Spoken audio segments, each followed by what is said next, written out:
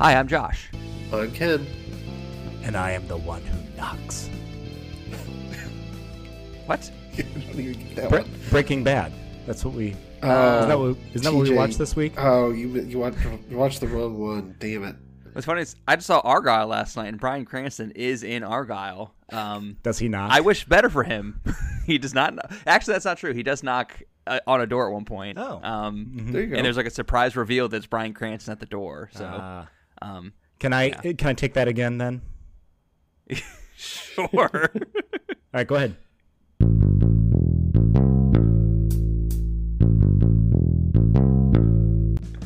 Hi, I'm Josh. I'm Ken. I thought this was the whole plan, that we were going to waste the rest of our lives together. And that's not even the line that I had ready. That's just what I thought we were doing on the podcast. Hi, I'm TJ. With that, welcome everyone to Serious Film People. This is our series, continued series of the 1979 films nominated for Best Picture at the 52nd Academy Awards in 1980. And this week we're taking a bit of a breather after last week's episode. Catching our breath. Yes. After Francis Ford Coppola's Apocalypse Now. This week we're talking about English director Peter Yates' Indiana set coming-of-age comedy Breaking Away. Peter Yates is English? He is, yes. That's funny to me, given like the anti-Europeanism throughout this movie. Also, that's very Ken, funny. You said Indiana set, which is understating it a bit. This is aggressively Indiana set. Yes. It's set in Bloomington, Indiana, around and on the campus at Indiana University, where it was shot. My wife's alma mater. Yeah. Oh. Yeah. Shout out to Katie. That's right. Shout out to Katie for sure. I didn't know. I know you're about to ask what our history with the movie is, and I'll just go into mine real quick, which is that I didn't know anything. I was barely aware this movie existed a week ago, but when I was firing it up, I just like pulled up the Wikipedia page just so I could center myself a little bit before I started watching it, just to get a sense of like what I was about to turn on, because I really didn't really know. And I saw things like Bloomington, Indiana, and Indiana University, and Little 500, which are all things that I'm very familiar with because my wife went there. So that was fun. Did Katie watch with you? She watched bits and pieces. Not much though. I told her that had I known what this movie was beforehand, I would have like planned it out better, such that she could have watched with me. She could have guessed on the podcast. But she declined all of those things. But I will have a question for you a bit later because we'll have to dive into it. I'm curious whether she's at all familiar with how the interaction between the students and the locals. The Cutters. The Cutters. Yes. That's something else we're going to have to talk about because apparently that is a term that did not exist prior to this movie. Yes. Well, they were really trying to make fetch happen in this. Holy shit, did they say cutter a lot. Well, according to the Wikipedia page, the local town folk in Bloomington at the time were called Stonies, but they didn't want to put that in the movie because it was too close to stoners. So they changed the word to cutters, is what I heard. What I read, rather. I mean, were they not like... I guess TJ went to college in St. Louis, so like the local town folk are St. Louisans, so it's not... St. Louis isn't really like a college town, but like...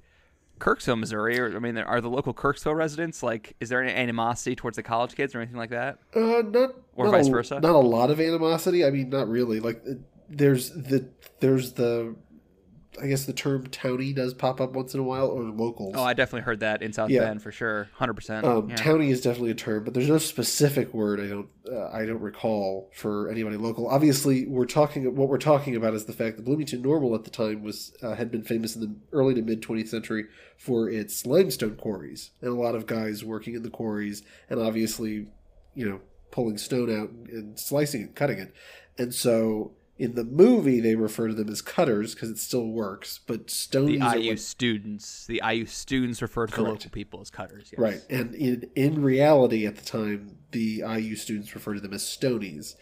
After this movie, apparently, both terms were used. Cutters has been adopted. They made fetch happen. Yes, they did. Well, and you know what's funny? And it didn't occur to me till just now, but people in St. Louis also have a term for people from Indiana. We do. Yep. That's right. Yes. Well, it's a term that everybody uses for people from Indiana, but it kind of took on a different meaning in St. Louis. If you're from St. Louis, the term Hoosier is a derogatory term. Hoosier means like redneck, yes, or like backwoods person or something like that. And it wasn't until I left the city of St. Louis that I learned that that's not a general term throughout the country for like a redneck, but it's only a St. Louis term because apparently I think people from Indiana moved to St. Louis some decades before we were born and like, I don't know, worked at the Chrysler plant or something in Fenton, and like people in St. Louis were like, those are outsiders, Hoosiers or whatever. But I'm only partially, I don't know if I should be fully ashamed to say this or not. For a long time growing up as a kid, I thought the movie Hoosiers, before I ever saw it, was a film about, basically, think Winter's Bone, but set in Indiana. I thought it was like a film about white, redneck, white trash. White people. Poverty? Yeah. White rural poverty? Which it kind of is. Hoosiers? Kind of. Okay. Anyway. TJ, what's your history with Breaking Away? Just about to say, yeah, TJ, what's your background? Yeah, I had heard of this movie through our shared old film teacher, Mr. Mark Cummings. He was a huge Breaking Away fan. I believe this came out. I'm not surprised to hear. I think he was probably a senior in high school when this came out. I think he was. Yeah, I think that these guys were his age when he was that age, and it was a big, important movie for him. And the reason that it actually came up was this would have been 2006. Jackie Earle Haley was nominated for Best Supporting Actor for Little Children, and that was seen as like a, the Earle Haley-assance. And I remember Mr. Cummings mentioning Breaking Away and just that Jackie Earle Haley was in that and how much he liked him in that film and how happy he was to see him back and hoping that he would win an Oscar for Little Children, which he did not. He lost to, what do you lost to? Alan Arkin. Alan Arkin. That was the year. Argo, fuck yourself. Yeah, that was Little Miss Sunshine, not Argo, but it was that was also the year. Going into it, people thought Eddie Murphy might win the Oscar, and when he didn't, he got angry and left. He pulled a Jennifer Lawrence. Only real. And Mark Wahlberg was nominated that year too. What's the matter, smartass? You don't know any fucking Shakespeare? Yeah.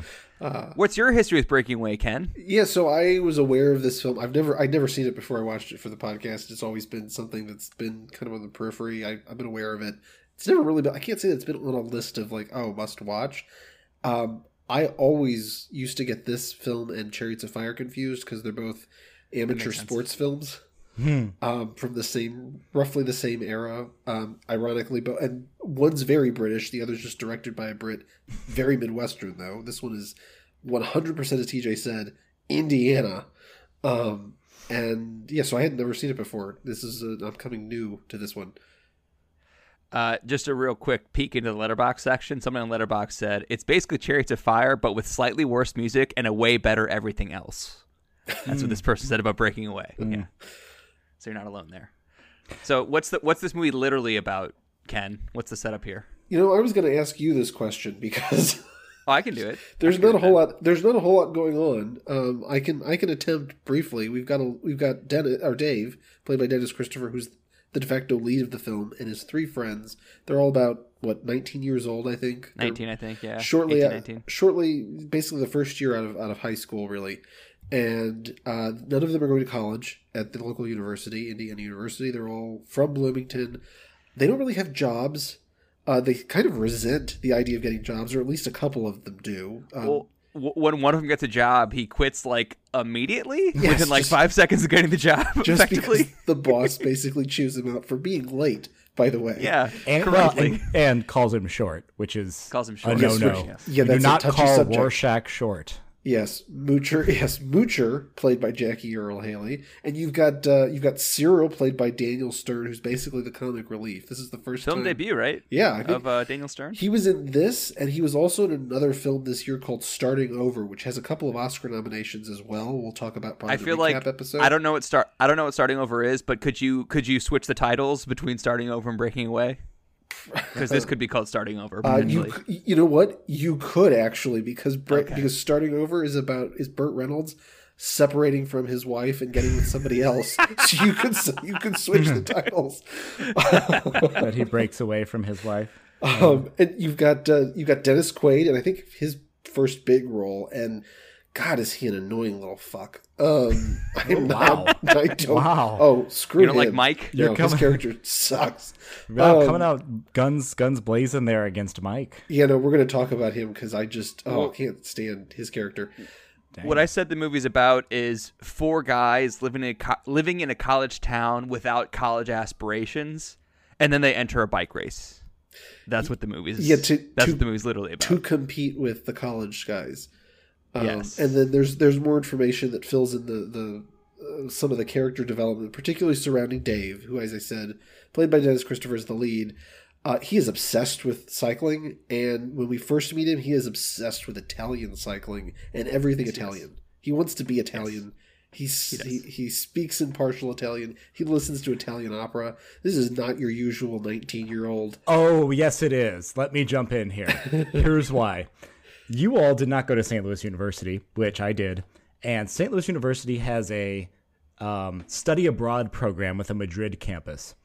And every fucking person who studies abroad at Madrid comes back and is like, oh, I wish I was still in Madrid. You know, in Madrid, they have siestas. Everybody naps. It's so relaxed. We should be like the Spanish. You know, in Madrid, they have tapas. You know, in Madrid, everybody sleeps. It's called Barcelona. I wish I was in Madrid. I'm like, I fucking wish you were still in Madrid too. And you know, everybody TJ. in Madrid hates you right now because you are the drunk Americans that go over there.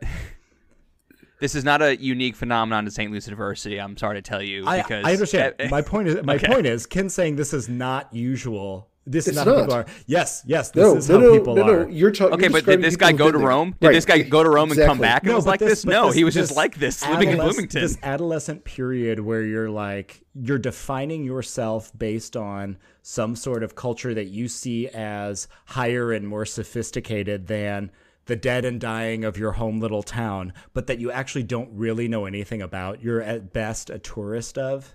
I think is something that's very, very true to this age. It is a little. It's a bit immature, bit infantile at times. I mean, he's so obsessed. That's pretty much all he lives by. It's frustrating his parents, particularly his dad, really, who we also will have to talk about. Paul Dooley playing Dave's dad. I can't say that I like some of the characters in this film that you kind of have to come to rely upon for the story to work. They're not always that great. I pulled this from something. I read a few reviews out of curiosity after I watched this, and Roger Ebert and Gene Siskel both really liked this film at the time it came out because it was original, unlike a lot of the franchise stuff I'm not even surprised. then. Yeah. And Ebert described the characters in this film as complicated but decent. I don't know that I completely agree with that. Which part? I think they're decent. I don't think they're. I don't think either. I don't think they're particularly complicated. I think a lot of them are trope characters, or stock characters. They're not very fully fleshed out or developed, and a few of them aren't very decent. If I'm being completely honest, including Dave's dad, who is a used car salesman in every sense of that term. And the unscrupulousness that comes with that, yeah. And openly discriminatory against Italians. Yes. Yeah, I don't know how He many. doesn't want anything ID in his house. That's like not just cringe in terms of that it's ethnically showing no tolerance, but it's like we get it. Yeah. Like they go to that well about 5 too many times in the first 20 minutes. It's rough. Yeah. It is a difficult sit with some of these characters. Before we dive into the movie, though, I want to talk a little bit about Peter Yates, the director, who, Josh, you learned he's originally from England, but to your point, he kind of made his name making films here in America because his first big film was Bullitt from about a little over a decade before this, 1968, starring Steve McQueen. One of the great car films of all time, particularly one of the great car chase sequences. He also directed The Friends of Eddie Coyle, which is a film that I think the three of us have talked about. I can't remember if on the podcast or just off the podcast, but is actually a pretty good film that I kind of like. It's Robert Mitchum. Yes. Late period Robert Mitchum. Yeah. Robert Mitchum's fantastic in it. This is the first of 2 films Yates directs that gets him picture and director nominations. The other being 1983's The Dresser, starring Albert Finney. For those who were listening in, we talked about Tom Jones, the star of that film, about 20 years after it, in a film called The Dresser, which I know very little about, and it kind of sounds just from the surface level, it sounds a little bit like an early Phantom Thread, but I don't know. We'll find out. Do you think it's eventually. like, is he somebody that like dresses people, or do you think it's about like, is the titular dresser a piece of furniture? Like a bureau. Yeah. like a hope chest. The chifforobe. I don't think it's that. I think it has to do with clothing and fashion. Okay. Not just a place to keep them either. But yeah, Yates is making a name for himself on the American side of the pond, and it's interesting he chooses to make a film like this because it is a film that is very much of its location and its time, but very much of its location and the people who reside there. And Peter Yates is obviously not from Bloomington, Indiana, or anywhere near it. So It's an interesting choice for him to make this film. It did pretty well. We'll talk about it a little later. It got a pretty good box office take from audiences, and it obviously did pretty well because we're talking about it on this podcast about Best Picture nominees. And effusive critical praise. Effusive. Yes, critics. I think it's like a 91 on Metacritic or something. Really? Effusive. It is on the surface, as I mentioned at the top. It's a comedy, so it's a lighter subject matter, which is interesting. There are a lot of choices Yates makes in this movie. I'm thinking once at the quarry when they're swimming. There are times in this film where there's like legitimate danger. There's a chance for the characters in the film to get seriously hurt or injured, or in some cases they do get injured. Nothing ultimately bad ever actually truly happens to them. Hence, it's still a comedy. There's still they hurt their dignity. Yeah. I would argue they don't have much of that to start with, though. Ow! Yes. Well, let me say this. There's a scene, and I'll get to this in my notes, but there's a scene where Dave begins to woo a young student at Indiana University named Kathy, and so he stands outside of her sorority house singing to her in Italian while Cyril plays accompanying acoustic guitar. And don't do this. I wrote down, I don't recommend this. Don't do this. And then Cyril gets beat up by the local hoods at IU, and he deserves it. Because they part in that travesty. Ow. Because also it's interesting, poor Cyril. They think Cyril's the guy who's serenading Kathy because I'm glad you brought that in. I wanted to throw this out there. Dennis Quaid's then wife, PJ Souls, is the blonde in the dormitory with Kathy who calls. The snitch? Yes, she's the one who calls the boyfriend to notify him. The boyfriend says, "Hey, Kath's getting serenaded right now." That's Dennis Quaid's then wife. Watch Winter's Bone and learn our national no snitching policy, lady. Here's the thing I love about that scene. When we see her, she turns towards the camera and she's got the phone to her ear. The last time most audiences would have seen PJ Souls before this movie is probably the fall before, when she's being murdered by Michael Myers, who's strangling her to death with the phone cord as she was talking to Jamie Lee Curtis. I just love that little bit of like, oh yeah, you are only good for appearing on camera, talking on the phone, and this time we might let you get away with it. That's it. Like put Drew Barrymore in a movie in 1998 where she has one scene on the phone or something like that. Exactly. It's like what that's like, yeah. But yeah, that's. Wait, is she the girlfriend who gets killed by Mike Myers, who's wearing the sheet with his glasses over? Yes, his face? that's correct. Oh hell yeah! Yeah, that's her. Yep, that's it. Fantastic. Also, can we just? Kathy's not very bright, is she? For a college student, his accent's not that good. I think that's a part of the point of the whole movie too, though, is like the college kids aren't that smart. Is it a point of the movie? Yeah. They say it pretty directly a couple times. Those college kids aren't that smart. I just sold this used car, et cetera, et cetera. Nor are the locals, though, because these guys aren't that smart. Just suggesting nobody's very bright. That's a larger point I was going to make, is that there's some unkind things said about Italian people and about like Europeans in general and about the college kids. So like the dad says about Dave, I'm paraphrasing, but like, you know, he never went to college. I'm glad he never went to college because, you know, whatever, like that'd be make him do a bad person or something. I don't really know. But like and then, like, the college kids, when they show up at the quarry, they have, like, Speedos on, which is, like, a European style of bathing suit. So there's, like, a lot of, like, distrust of European culture throughout this, I feel like, from the Midwesterners. It's just, like, kind of, like, at the heart of the movie is, like, a just general Midwestern distrust of European culture. Yeah, actually, and also from Yates, I mean, we do get the Italian cycling team that Dave is obsessed with does appear finally in the film because they come visit Indianapolis for a bike ride that Dave participates in, and he's so good that he manages to catch up with them. and they turn violent, like Yes. attempted murder level. Like he could have been seriously injured in their encounter with one another because they take a pipe and stuff it in his wheel well as he's riding his bicycle. Like Yates doesn't have much positive thinking when it comes to the Italians either. He's kind of like Dave's dad, I think. Yeah. Well, can I start with? Can I get into the movie? Yeah, let's. Do you remember the opening image and/or opening scene? Yeah. Well, that I do know. It starts with Dennis Quaid's not great singing, as they're kind of hoofing it through the woods to get to the quarry, right? The opening image is like the quarry. Well, I noted the opening image was cut stones, which became a quarry, and we later learned that like this quarry is a result of like decades earlier them like cutting out limestone in order to build the university, which is kind of like thematically purposeful, I guess. But it opens with four friends walking through the woods, talking, asking Dave if he's actually going to shave his legs, and he says all the Italians do it. And then someone says, some country, the women don't even shave theirs, which again, it's Dennis Quaid, by the way. It's Dennis Quaid's character. Hitting you right off the bat with the distrust of Europeans, but also Dave's obsession with it. And I think that, I don't know if this is the opening scene or shortly after the opening scene, but another quote is said, which is that when you're 16, they call it Sweet 16. When you're 18, you get to drink and vote and see dirty movies. What the hell do you get to do when you're 19?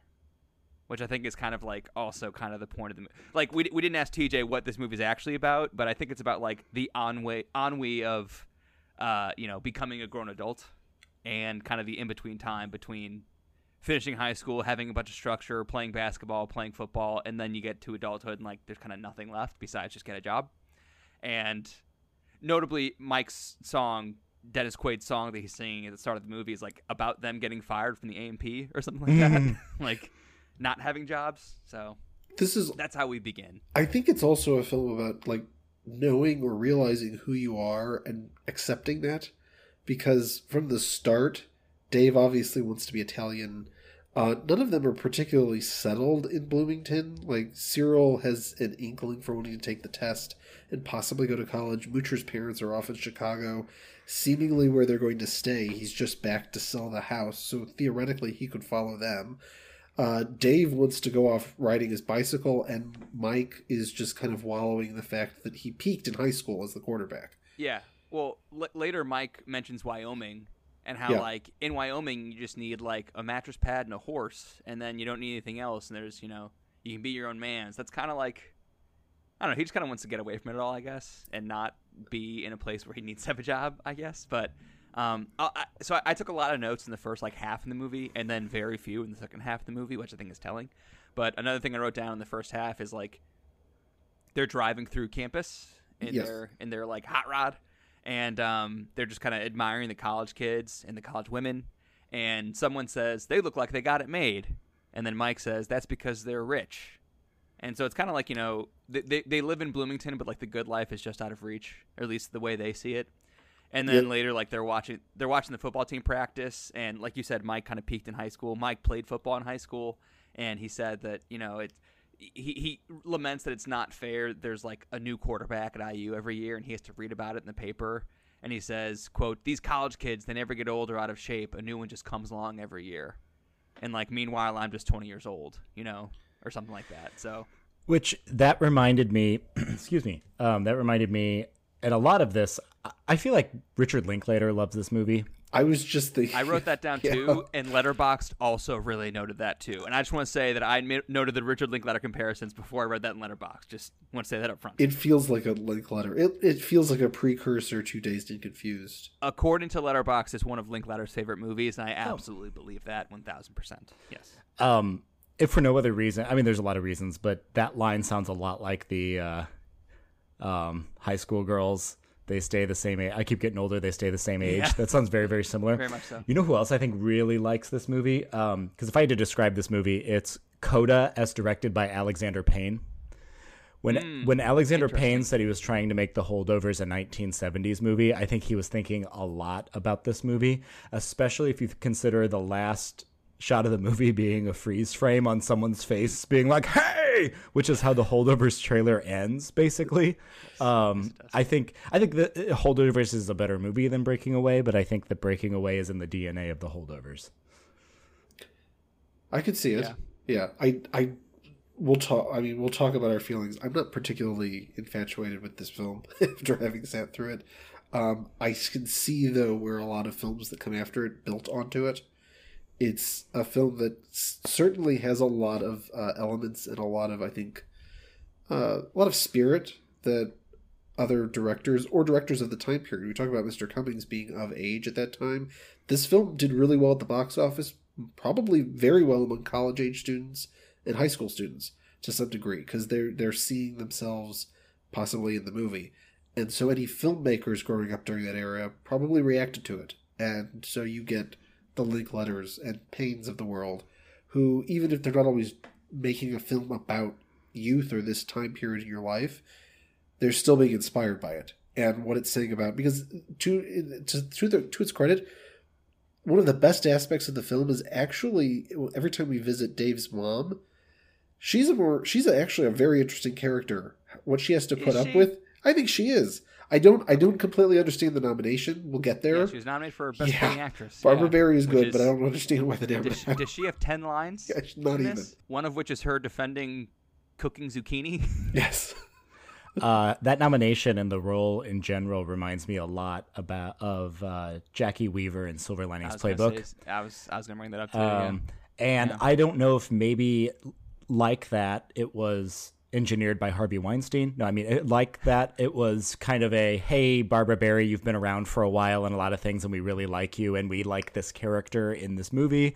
But it is kind of a beguiling nomination, even though I do think she does a lot of work, even outside of those lines. She has some great facial expressions when she's kind of tiptoeing around her belligerent and, frankly, stereotypical husband.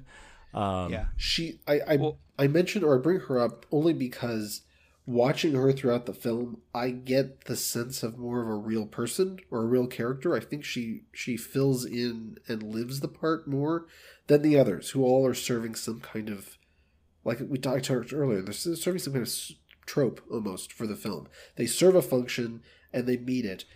She, on the other hand, is reacting a little differently. She's a little more open, a little more progressive than her husband for sure, and a little more understanding of her son and his friends, and is also seemingly a little more aware of the reality in which they're all living. Like, they're all kind of putzing around. The boys seem wandering aimless.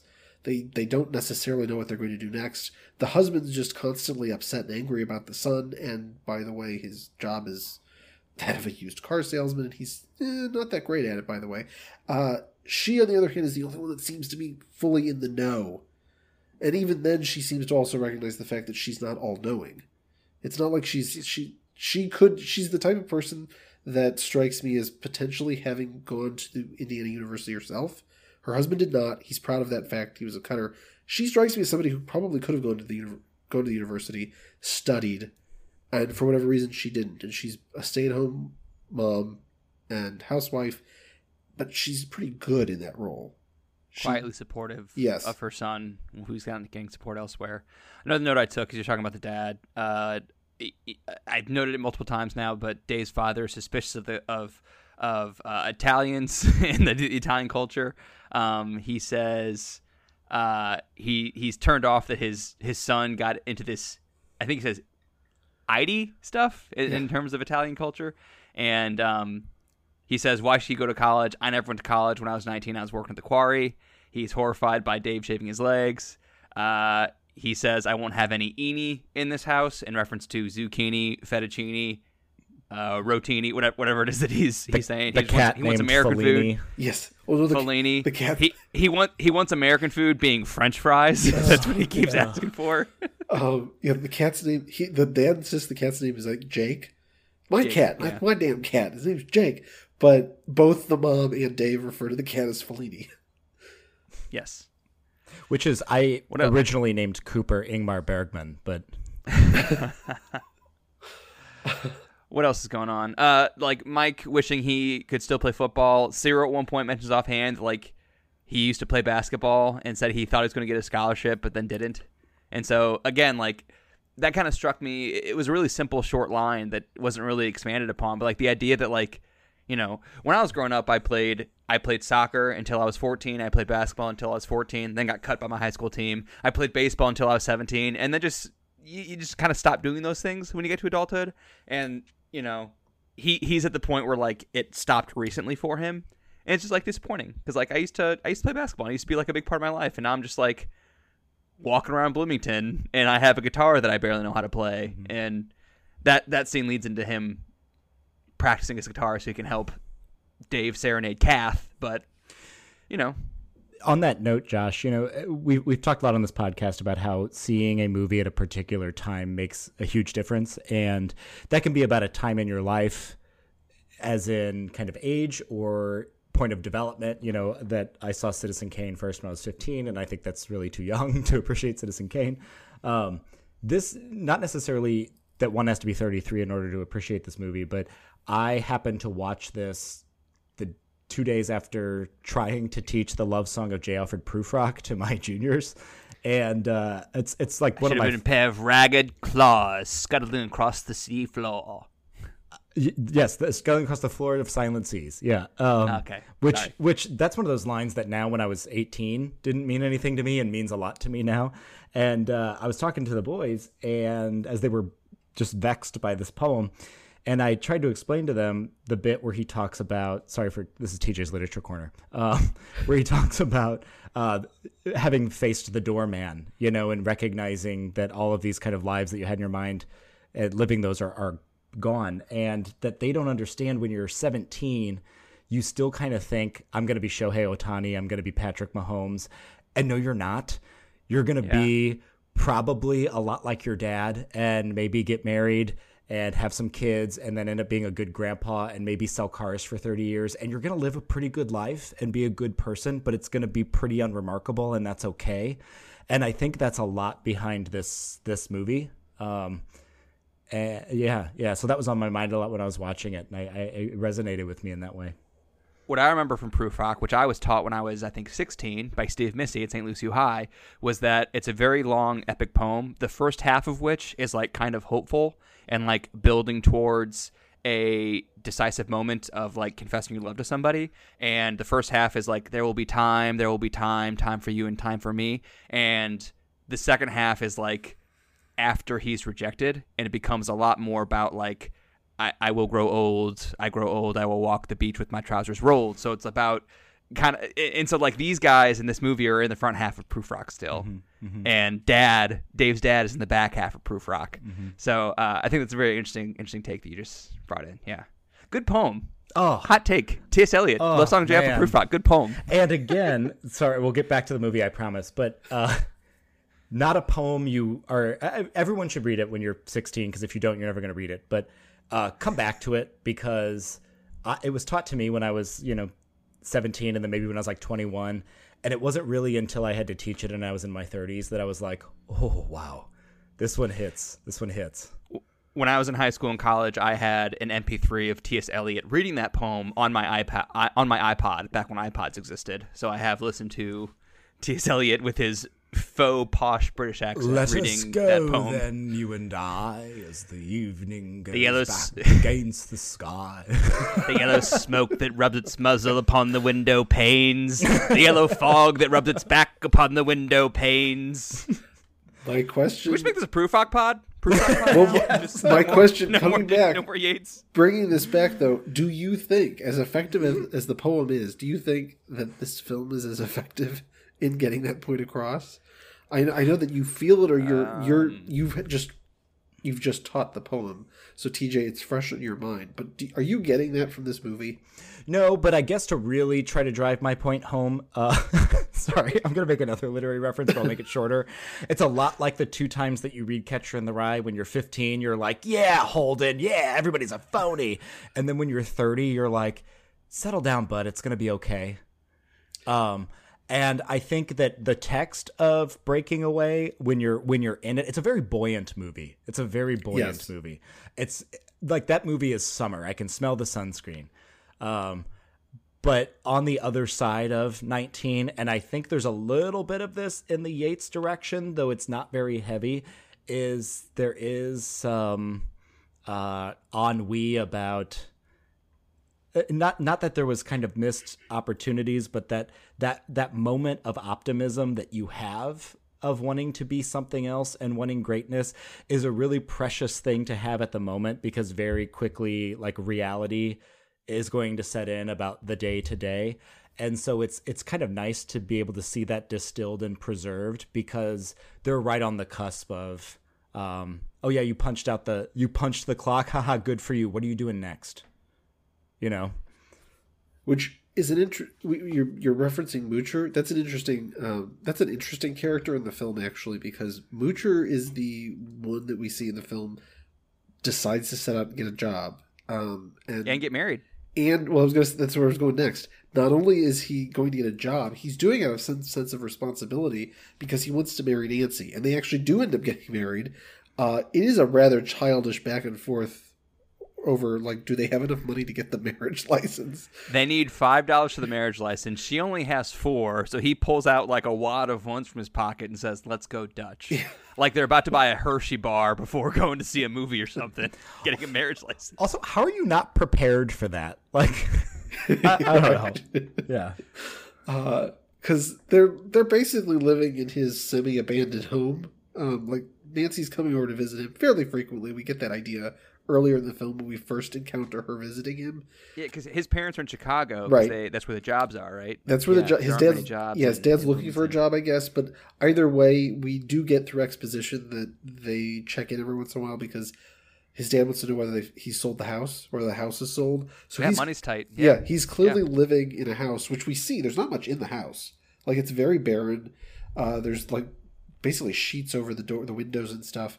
Yeah, he basically just has like a bench press rack, and that's it. He's in there doing bench and nothing else. That said, Moocher is the only character we actually see, I feel like, in the movie, in the context of the movie, who make moves to grow up. Exactly, is attempting to move even though to the he's next living step. in his abandoned childhood home. Yes, yeah. He's not. It's not ideal, but he's at least making those steps.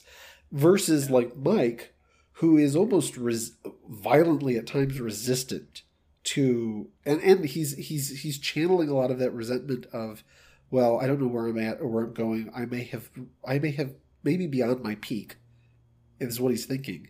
And he channels that into hatred of the college students, particularly the frat guys and the football players. And it causes, like, they have a fight at the bowling alley. Granted, Moocher's the one that throws the first punch because they call him short. But Mike's the one that brought them there in the first place to track down the frat guy, wanting to start a fight. Well, okay, so that's the thing. So that's kind of like, this is like 40, 45 minutes in, and it's kind of the first, like, plot machination, I think.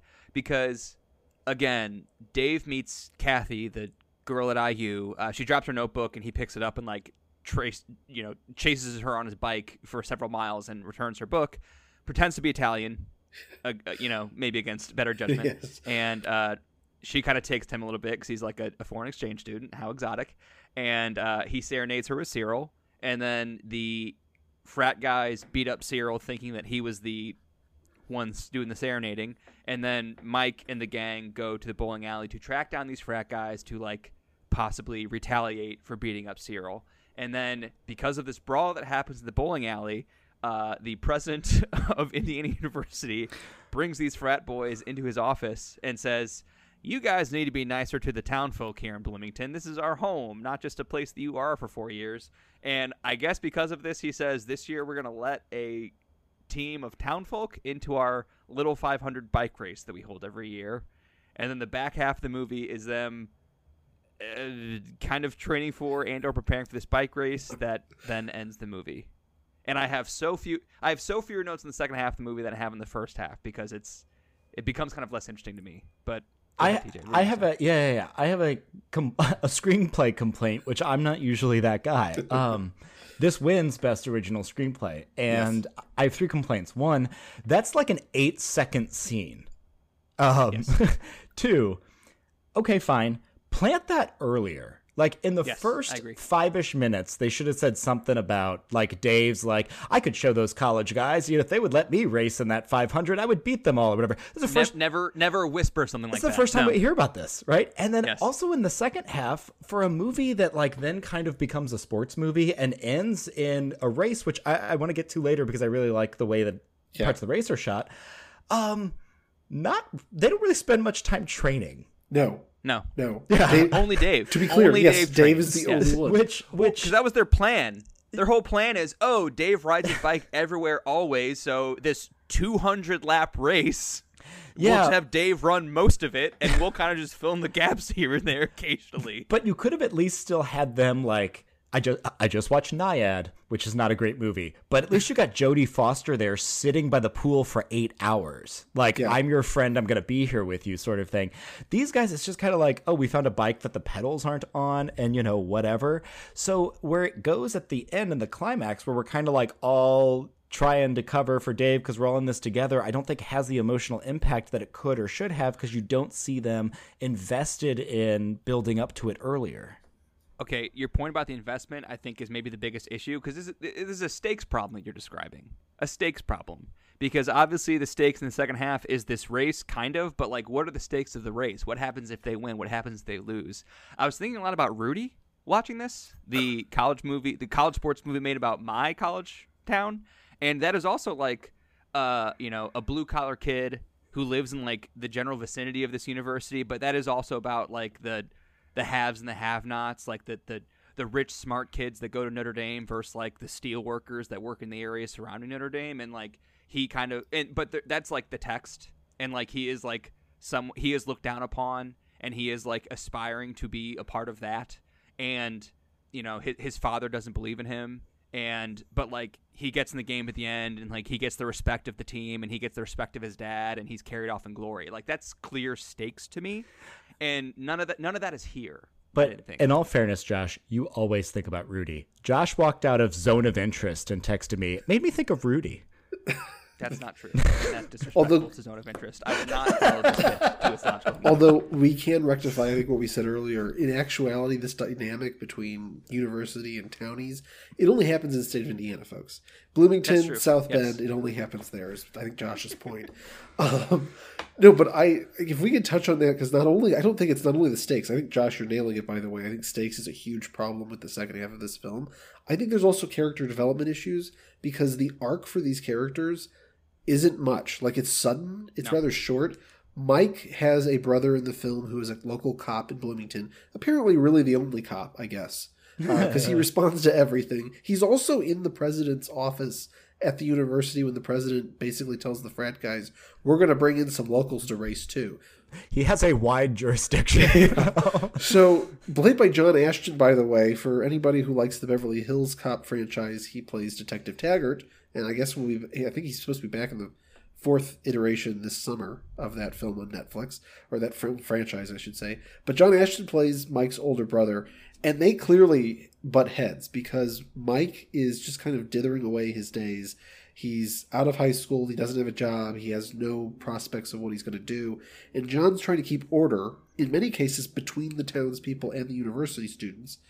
And at the end, suddenly there's this wonderful family embrace because Mike, I'm using air quotes here, helps win the race. Like, the guys really don't do much. In fact, they lose ground. Mike did the least. He did the least of the 4 people in this race by a long shot. Also, I've got a complaint about that. You were a quarterback, and Dennis Quaid's really showing off the bod in this movie. He's playing Patrick Swayze. He's playing Dennis Quaid as Patrick Swayze as Mike, was my note. You're telling me that he didn't have the aerobic capacity to at least be on that bike longer? Like, come on, man. Hey, he was a throwing quarterback, not a running quarterback. He was Tom Brady, not Lamar Jackson. So let's, fair is fair. Yeah, I don't have a problem with the fact that they're not necessarily able to keep, like, the other 3 aren't able to keep up in the race.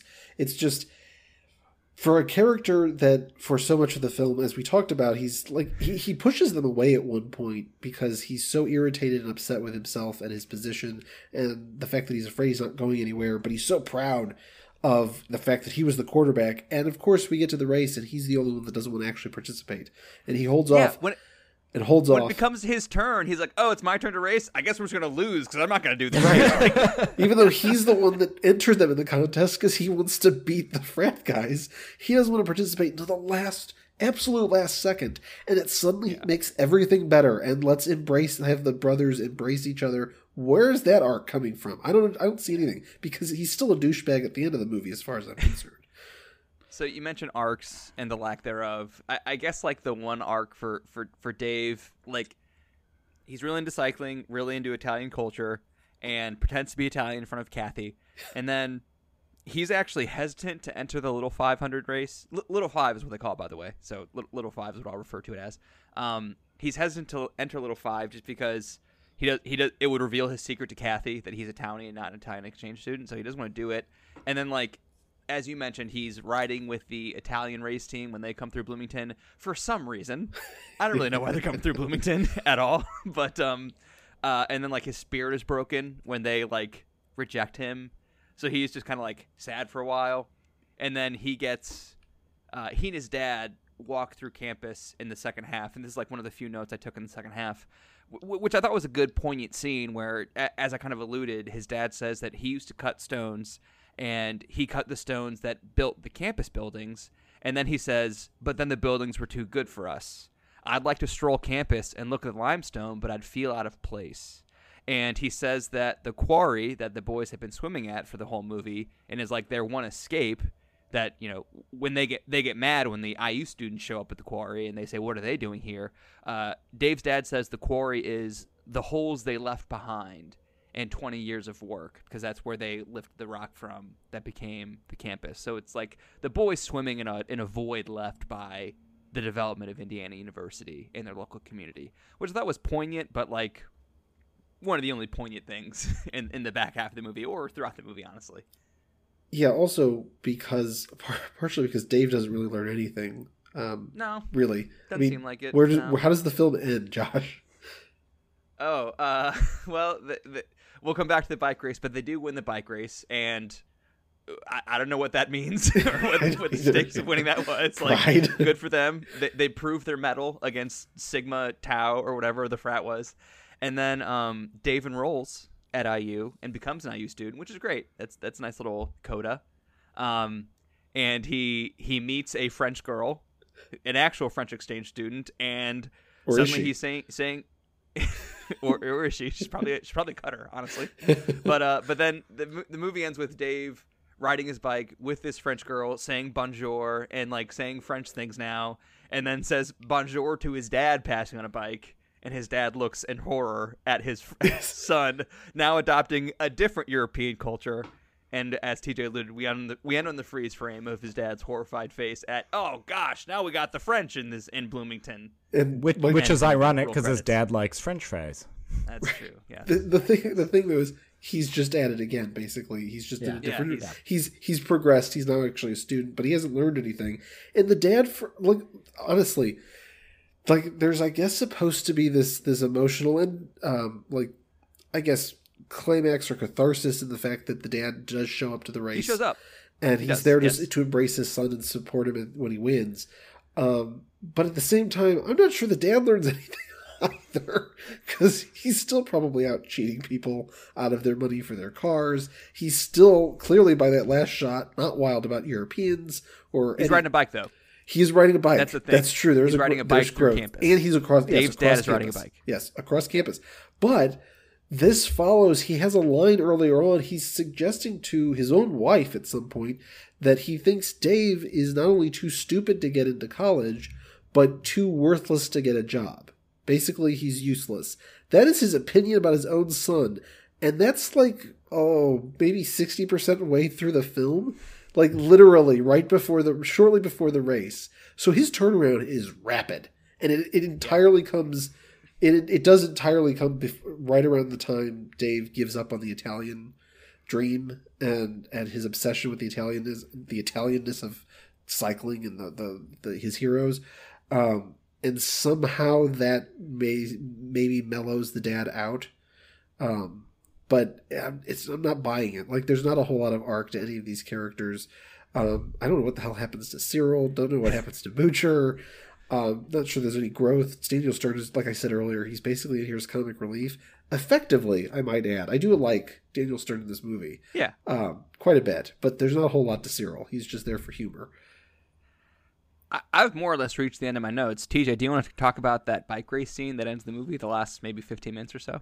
Yeah. One of the things I appreciated about the bike race scene was the way that it was shot and that it was not scored. Yeah. And particularly Dun, the dun, dun, dun, dun, dun. Dun, dun, dun, dun, dun.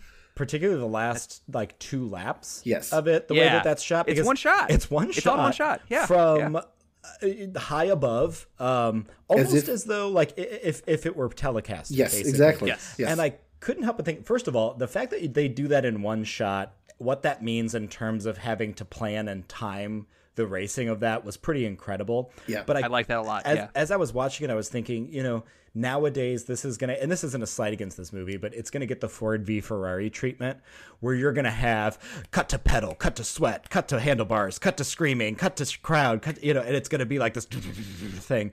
And to just kind of let it play out in the way that you're watching, the kind of graceful movement of the bicycles there, and it becomes a little bit of a dance and a choreography that I really, I don't know, I just thought it was a unique way of doing it, in a simple way of doing it, and I liked that. It's effective because it's not forcing any emotion, but not saying that there's not an emotional reaction from the audience. You have it because you're rooting him on. You want him to catch the Sigma Tau guy, and you're invested in a natural way, just as if, like you said, you were watching it live. Just as a lot of people, we're recording this, by the way, on Super Bowl Sunday. A lot of people will be watching the game tonight. The reactions they have to the game while watching it, those are the kind of unforced reactions that you have watching that scene, I think, in this movie. What I was thinking of was like the Olympics. Yes. Wherein for 3 years and 11 months, I could give a shit about speed skating. Yes. But then once like Apollo Ono laces up and puts on his dumb yellow helmet, I'm suddenly like really, really invested for about 10 minutes. And like I really, really care for 10 minutes. USA. Every 4 years, like- go U.S. curling team, man. Come on. And that was the vibe where like you're watching a speed. It's again, it's shot the exact same way. Where it's like you're in a stadium, the camera's up in like the rafters, and you're looking down on the action, and like that's how it's shot.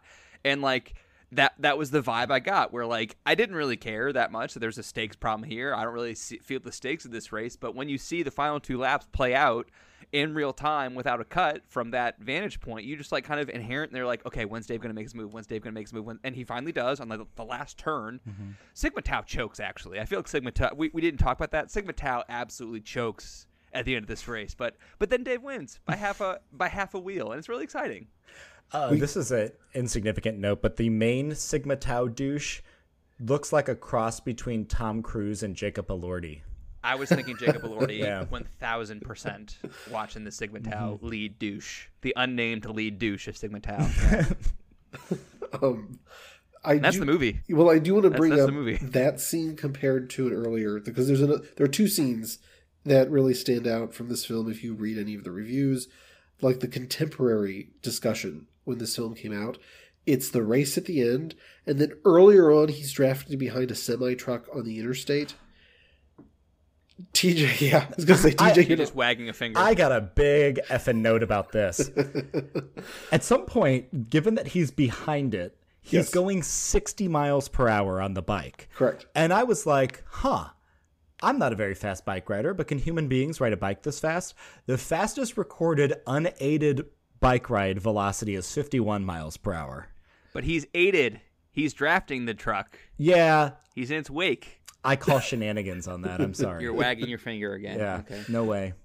That apparently had a pretty strong reaction. I'm struck, though, that scene does a lot of what you were just saying the race scene does not do.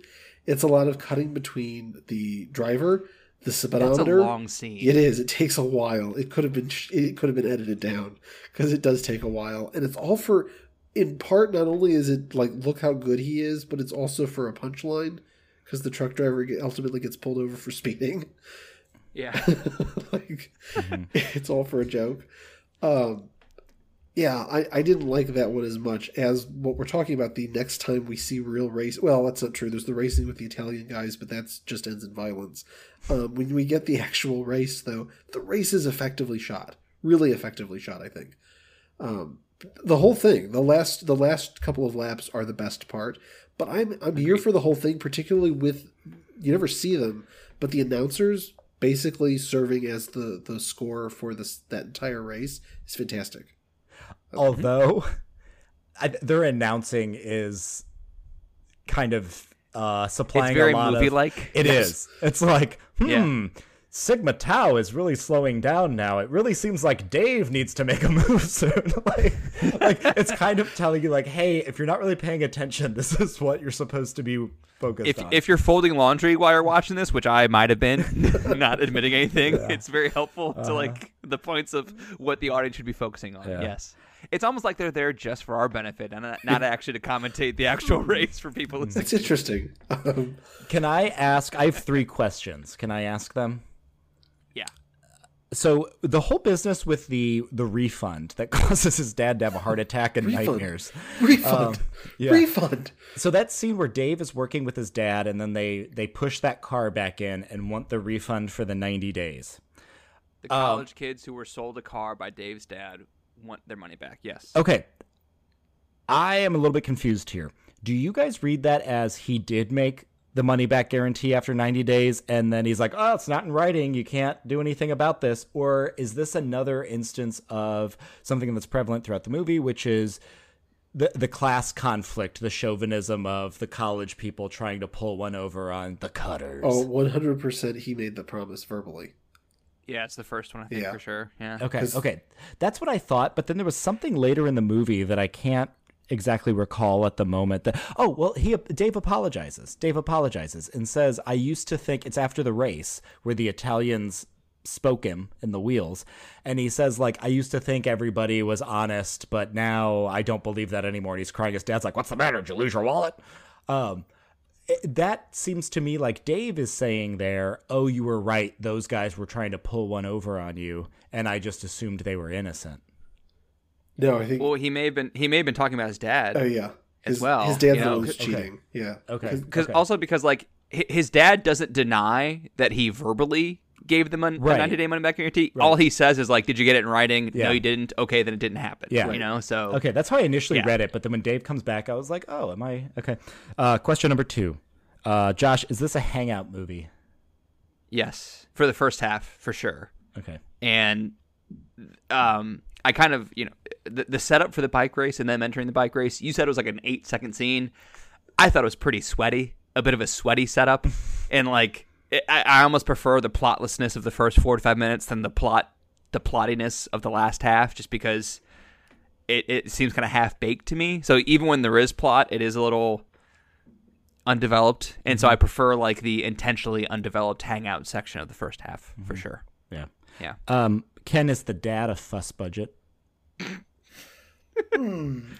Absolutely. Why are you even thinking about this? Yes, he is. The problem is his fuss budgetness is, I think, at times kind of overshadowed by certain other elements of his person. Like, he's a cheat. He's a bit of a scoundrel. Well, he's a complicated fuss budget. He's not just I'd say he's a fuss budget. Okay. Particularly the way he interacts with his wife and certain and his son, and the way certain expectations he has around the house.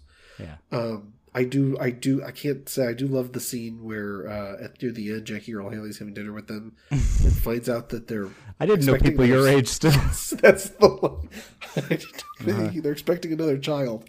I didn't know people your age. You finished that sentence. And my last question. So, who are each of us? Who's the Mike? Who's the Dave? Who's the Cyril? Who's the Mooch?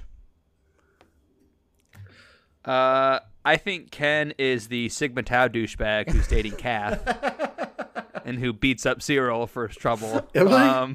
I mean, do I get the Mercedes? No. Do I get the convertible? I think Dave has to be Moocher because he married his high school sweetheart and is responsible and has a job and lives in Chicago and all that stuff. No, you mean Ken. Ken has to be Mooch. What did I say? You said Dave. I'm sorry. Ken is Moocher. Yes, Okay. For all the reasons I listed. Not Dave Spitz, friend of the podcast, and former and future guest. No. Okay. And I can be Mike, I guess, just because I really admire Patrick Swayze's styling. Okay. And you played football.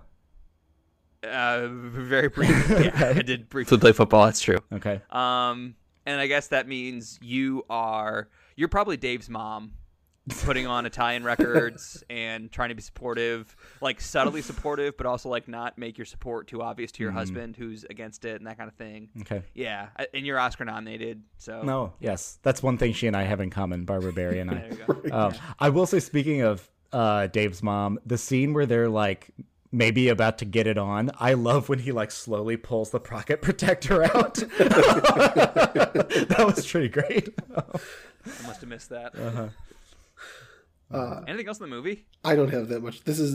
I don't have anything else either. This is such a light and kind of. It's pretty slight. Fluffy movie. I'm glad you drew the comparison to Apocalypse Now at the start of the episode, because it is quite the disparate thematic depth between last week's movie and this week's movie. Nothing against this one, but if you haven't listened to that one, that is going to end up being about 2 hours and 20 minutes long. And I, for one, you can hear me like tap out about 2 hours in. And I had more to say, but I was just kind of fried. And I talked to Matt Holder this week, and he's like, I had 3 more discussion questions, and was like, we're done, you know.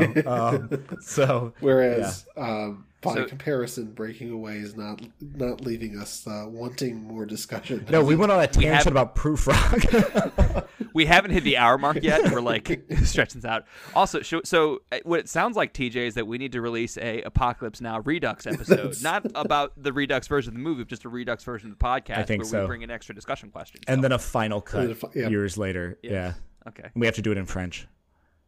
Can I talk about the box office and Letterboxd? Yes. Ken, you mentioned this did pretty well. What I found online was it was made for $2.3 million, and it made somewhere between $16 and $20 million, depending on which site you're looking at. Yeah. What did you find, box office wise? So I did find, about $2 million was the budget I saw. I found multiple sources suggesting it was roughly $20 million. Okay. For total box office intake. Adjusted for inflation, it's important to note that budget would have put it around 10 million or so, a little over 10 million. The adjusted box office then would have put it around $84 million probably, which is pretty decent for an independent film with a relatively speaking smaller budget. And I don't know how much marketing this movie would have had as far as investment there. So this movie did pretty well. Because remember, back in 1979, that's just a lot of butts and seats to make $20 million. $20 million. Well, granted, I just did a TikTok on my personal account about the box office of The Godfather, and $20 million was good enough, at least in the early 70s, so like maybe 6 or 8 years before this. A $20 million box office would put you in the top 10 for the year, for sure, if not higher. For the record, you said it would be adjusted for inflation around like 80, 85. Somewhere between that. Somewhere there. That's about what Poor Things just recently hit. So that's like your equivalent hit, I guess. So they're marketing that one quite a bit more than this was probably marketed. And that's the first of a lot of similarities I see between those two films. Exactly. Well, they're European tangentially. That's about the extent of it. The dad burps bubbles at the table. That's true. Uh-huh. Yeah. Dave spends a lot of the movie naked. That's okay. Katharina shoves a peach up. Okay, let's move on to Letterboxd. On Letterboxd, if you look at like the overall reviews, it's fairly tepid. People seem to like it, but like it's a lot of like 3.5 and 4 stars. But if you look at the top reviews, they're all like 4 and 4.5, and they're pretty like warm and complimentary. A few that I flagged. Quote: "Wish I was vibing at the quarry with my boys, riding my bike and rebranding as Italian." So I guess that person was really struck by Dave's vibe here. "A movie so good it almost convinced me to get into cycling. Almost." And then someone said, "I think this film may have literally given birth to Richard Linklater," which again is something that we alluded to earlier. Chariots of Fire thing I already said. Here's a bit of a longer one. Peter Yates' coming-of-age drama and part underdog sports tale, Breaking Away, was a pure delight. The ending filled me with so much joy to the point I had a big smile on my face. It beautifully captures the vulnerability not only of youth, but of the male identity. It quickly won me over with its nostalgic summer hangout movie vibe and cast of lovable slackers. No wonder it's one of Richard Linklater's favorite movies. I have... So that's the vibe. Yeah, the film definitely has kind of summer movie hangout, which is ironic because it doesn't take place during the summer. Given the school's in session, so it can't take... I think Little Five is a April or May event. Okay, so it's spring. Yeah, we're talking... Yeah, okay. The weather's starting to warm up. But the point is, it's not taking place over summer, otherwise there wouldn't be students on campus to interact with. And two, I feel like that's being awfully generous to this film, describing it as being like perfectly capturing everything that some of these reviews are suggesting. I feel like there's a lot of people probably posting who are of the age that they remember liking this movie a lot when it came out.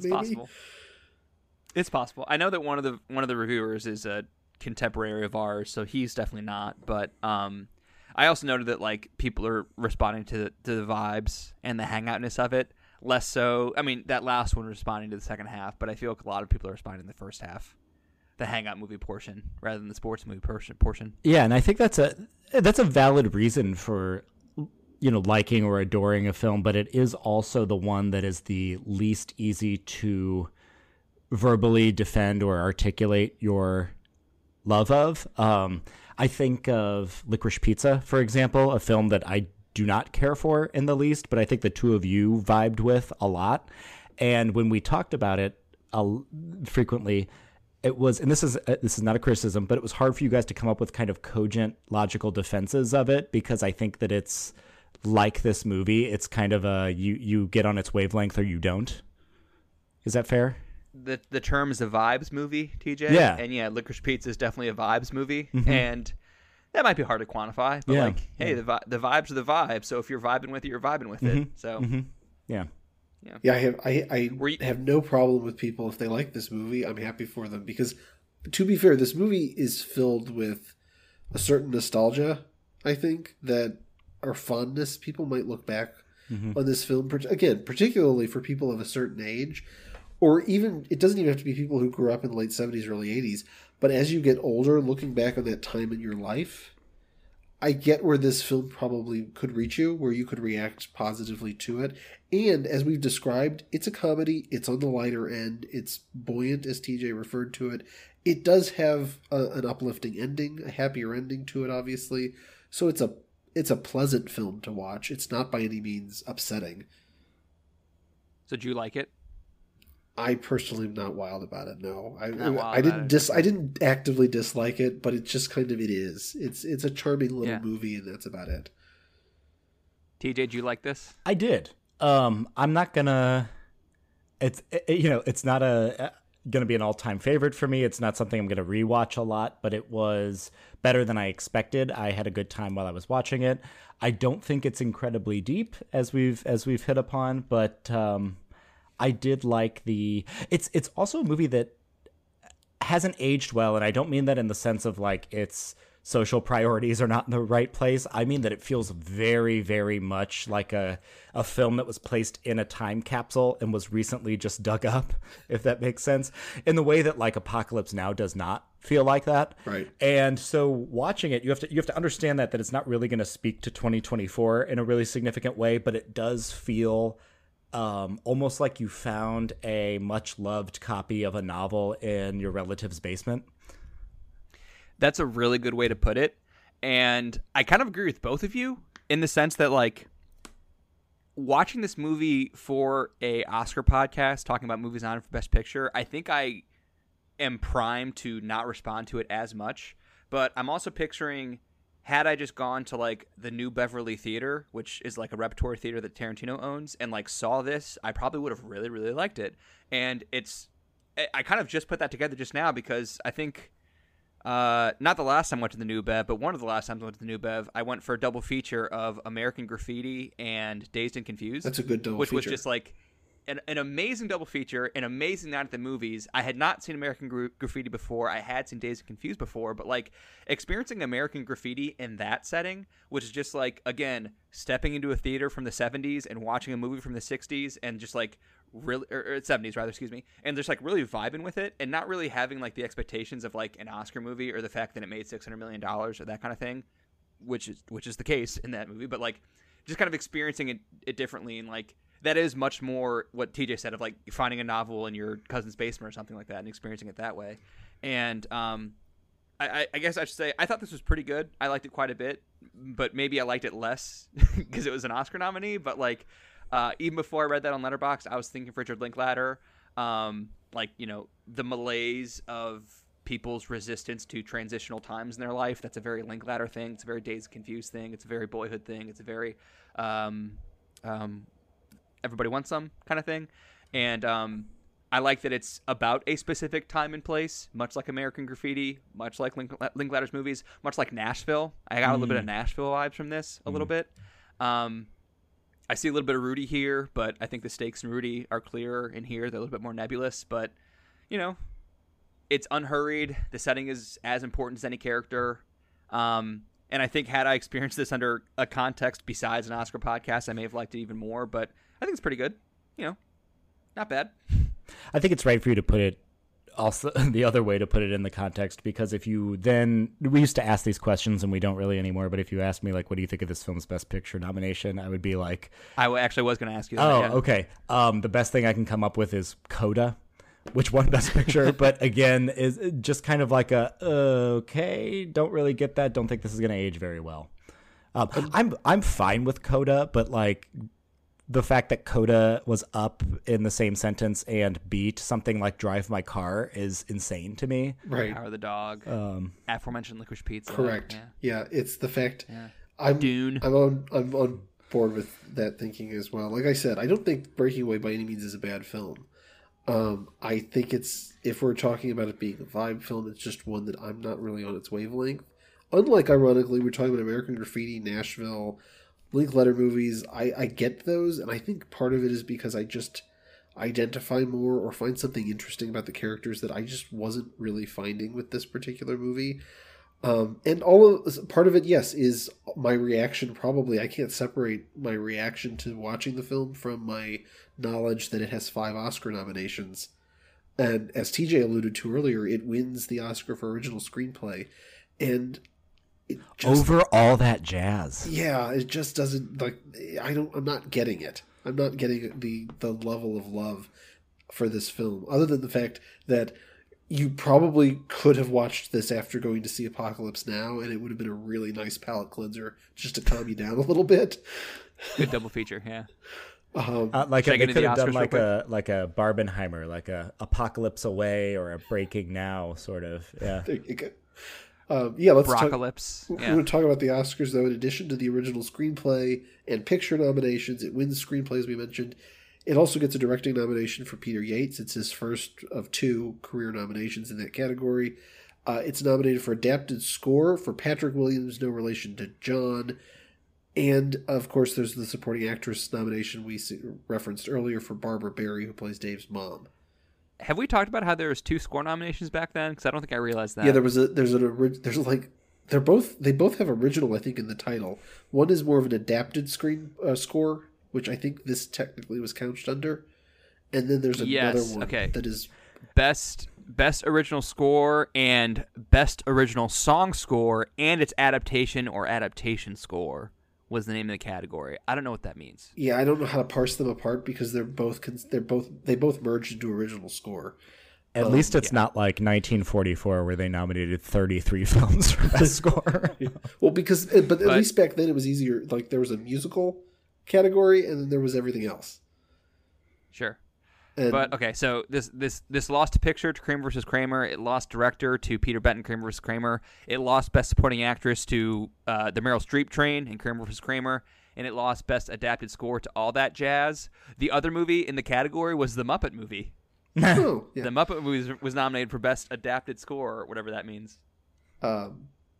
Yeah, I was saying, the Muppet movie's nominated, and also Rainbow Connection is nominated. I forget what it loses to. Something I'm not particularly wild about. I remember that, but Rainbow Connection. That's best original song. It lost to a song from Norma Ray. That's it. Yeah, we'll get to that, I guess. In the Norma Written Ray by episode. Diane Warren. Yes. No. Written by David Shire and Norman Gimbel. David Shire. Well, we'll get to that in the Norma Ray episode. David Shire married to Talia Shire, sister of Francis Ford Coppola. Yeah. Little nepotism. Is that Jason Schwartzman's mom? That's correct. Yeah. So does that mean David Shire is Jason Schwartzman's dad? Uncle. Wait. No, you're right. No, sorry. Yeah, you're right. That would make Okay. would make him. Oh no, it would have been no. Let's not go through the family tree of the Coppola family in the minute 112 of the. No, let's stop when we get to Nicolas Cage. The riding bikes and pissed blood. I've got the mug.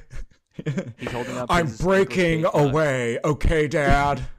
It's pronounced Italian. Off. Before we delve into more Nicolas Cage impressions, I'm done. So Ken, do you want to land this plane, or is there anything else? No. I'm glad we watched it. I can check it off, and like I said, it was a pleasant watch. So I guess didn't mind it at all. And it's also a nice breather. 97 minutes. 97 minutes. A really nice breather, I think, right here in the middle. I'm not saying that any films are going forward are going to be quite like Apocalypse Now, but we're going back into dramatic territory next week with Kramer versus Kramer. So join us again next week. Man. I have seen this one. It's a tough sit. It's my parents have a wonderful, loving, happy, long-lasting marriage, but I understand if you're a child of divorce, then Kramer vs. Kramer could be a tougher sit. So. Or if you're just sitting apparently next to Dustin Hoffman, which we'll talk about next week, no doubt. So yes. Or if you're a 10-year-old kid who watches your dad try to make French toast poorly, it's a tough sit then. Yeah. My final thought is just to draw our digressions together. Can you imagine a Nicolas Cage reading of Prufrock? And that note, I think. Should I attempt it? Do you want to attempt it? That's Patreon content, Josh. The women come and go, talking of Michelangelo. That's a little Keanu, but it's all right. No. All right, that's it for me. I'm dangling on a pin. Whoa. Sprawling on a pin? What does he say? I don't remember. Yeah. Let's have a reading of the love song of Jaffer Prufrock to end the podcast instead of our outro music. Mm-hmm. Okay, I'm done. Listen to Kramer vs. Kramer. Thanks for listening. Bye. Bye. And indeed there will be time for the yellow smoke that slides along the street, rubbing its back upon the window panes. There will be time to prepare a face to meet the faces that you meet. There will be time to murder and create, and time for all the works and days of hands that lift and drop a question on your plate. Time for you and time for me, and time yet for 100 indecisions. I didn't want you to be this miserable. A little bit's all I asked for.